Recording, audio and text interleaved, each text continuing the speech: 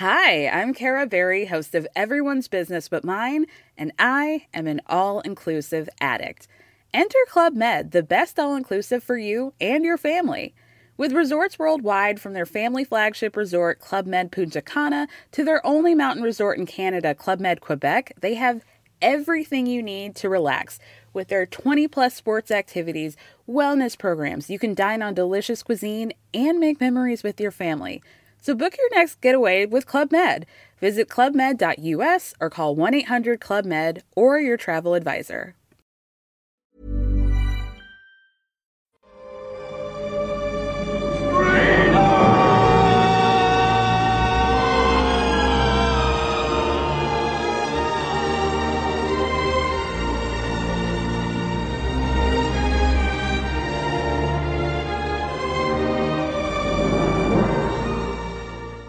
The call to freedom is an emotional one. The concept is invoked as justification for innumerable causes, from independence struggles to minority rights campaigns. But what happens when, for instance, the Ukrainian Democratic Revolution rubs up against Crimea's right to secede? Whose freedom takes priority? Today I'm discussing what it means to be free with political philosopher Maeve Cooke, and I started by asking her whether freedom is overrated as a value.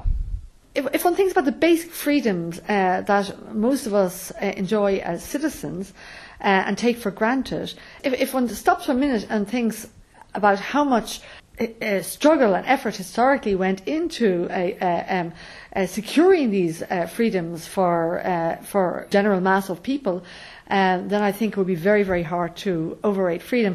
I'm thinking of two things here off the top of my head. One of them, a very recent example, was becoming a citizen of a country in which there's freedom to travel, freedom to vote.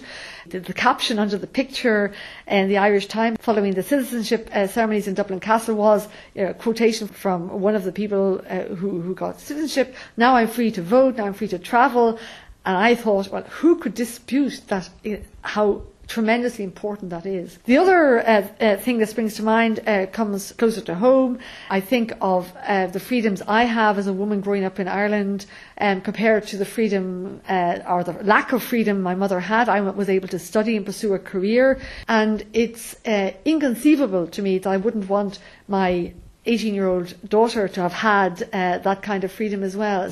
And from a philosophical perspective, I mean, where's the jumping off point in terms of thinking around freedom? Are there different schools of thought as to what freedom means? There's a very famous essay by a philosopher, intellectual, Isaiah Berlin, delivered a lecture. The lecture was delivered in Oxford in 1959, I think, called Two Concepts of Liberty. And Berlin really distinguishes between two broad ways of thinking about freedom historically. One he calls the negative way, and the other the positive way. The negative way, the negative concept of freedom or liberty, he uses the two terms interchangeably. The negative concept of freedom is freedom from interference by others, and it's important that it's other people. So other people, if other people interfere with my capacity to do what I want, then I'm not free. Very crudely, the positive conception of freedom is a little more slippery. Berlin associates it with the idea of self-determination or self-realization, the idea of with ideas like self-mastery or self-control, with having the capacity to shape one's life in a certain way. And just going back to the positive kind of expression of freedom, one of the people who would champion that is Phil Petit, is that right? He developed that, and what's his thinking, or what does he see as the advantages of it? He would probably, if pressed on this point, would say that his conception is more negative because it is formulated negatively. His conception builds on Berlin, but instead of talking about freedom as non-interference, Petit talks about freedom as non-domination. Now, it certainly has positive elements in it. I think that might become clear in a minute. But even the way he formulates it as non-domination suggests something negative. What Petit adds to the Berlin conception of negative freedom, or where he goes beyond freedom as non-interference, is the idea that freedom isn't just a matter of non-interference.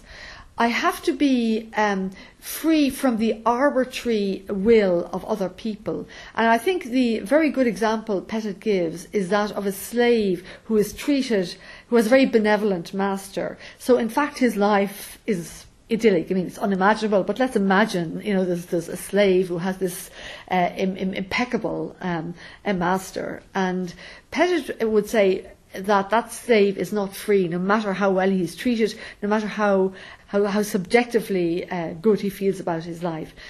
Berlin would have to say the slave is free because he's not interfered with as a matter of fact in any way. So it's been subject to the arbitrary will of other people that detracts from freedom on Pettit's account. I think that's absolutely right.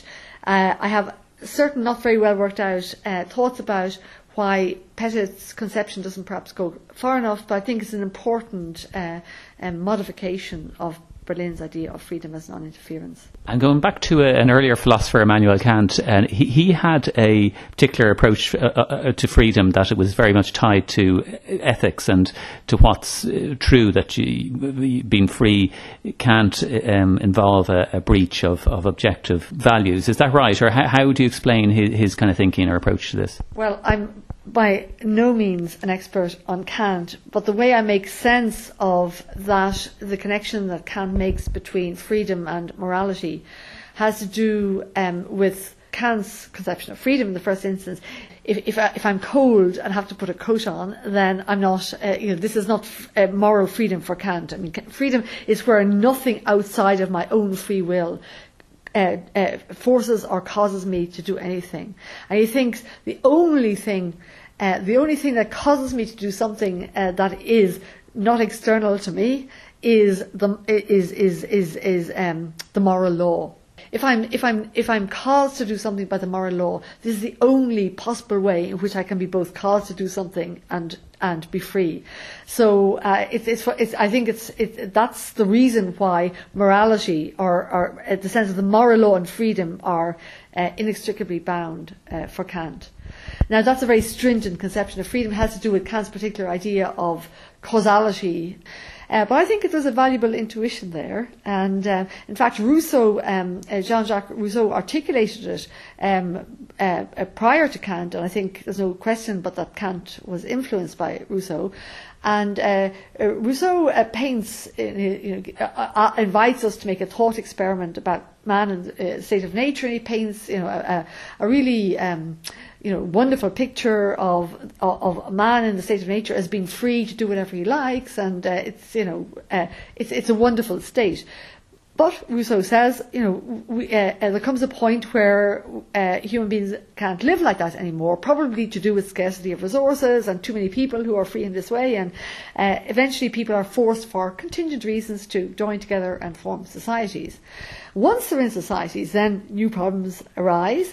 But the big challenge for Rousseau is how to create a form of society, given that people have to live in societies, in which each individual is able to enjoy the practical and moral benefits from being in society and remain as free as before.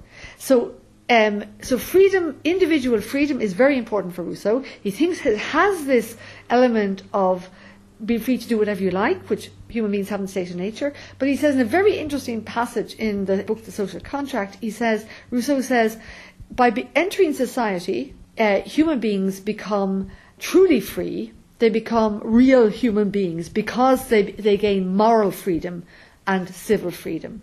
So he thinks there are forms of freedom we can only have through living with other people in society, and only when we have them do we become fully developed, flourishing human beings. So that's not the language he uses. Does that, in a sense, put collective freedom ahead of individual freedom, or should one rank them in that way?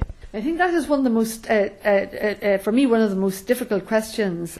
Freedom, the relationship between individual freedom and other people in the first instance. So I think people like Rousseau and also Pettit, I think they're right to say that individual freedom is always tied up with the freedom of other people. But the challenge is to work out how exactly it's tied up. So you asked me, does collective freedom trump individual freedom, or what's the relationship between the two? I mean, I would say that individual freedom always has to trump collective freedom, but I would say that individual freedom is tied to other people in very complex and important ways. I think that even Philip Pettit, who emphasises the social nature of freedom, that he, in my view, doesn't take quite seriously enough the ways in which I can only develop as a free person through my interaction with other people. Standing back and looking at freedom against maybe other values that are out there and in the hierarchy, if you like, of values, where should freedom rank?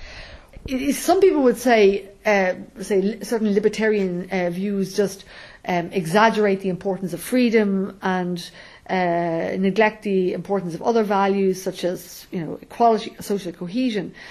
I mean, that's one way of looking at it. It's not a bad way of looking at it. I would prefer to say that they fail to see how freedom involves certain forms of social justice and equality, and that one can't be free unless other people are free, and unless certain social structures are in place and certain social institutions are promoted. And coming at it from the other way, I would say that freedom, equality, other core values are linked together. And it seems hard for me to think why anybody would want equality unless they wanted some sort of individual freedom as well. So Isaiah Berlin, to go back to him, he thought they were quite separate values, freedom and equality, and you gain equality. He didn't want to rank them necessarily. He said, well, equality is very important too, but sometimes we just have to put up with less freedom because we want equality. I think the two are tied together. Yeah, why would anybody want equality for its own sake? They want it because they want to flourish as human beings, and part of that flourishing involves a certain freedom. For me, is one of those components of human flourishing.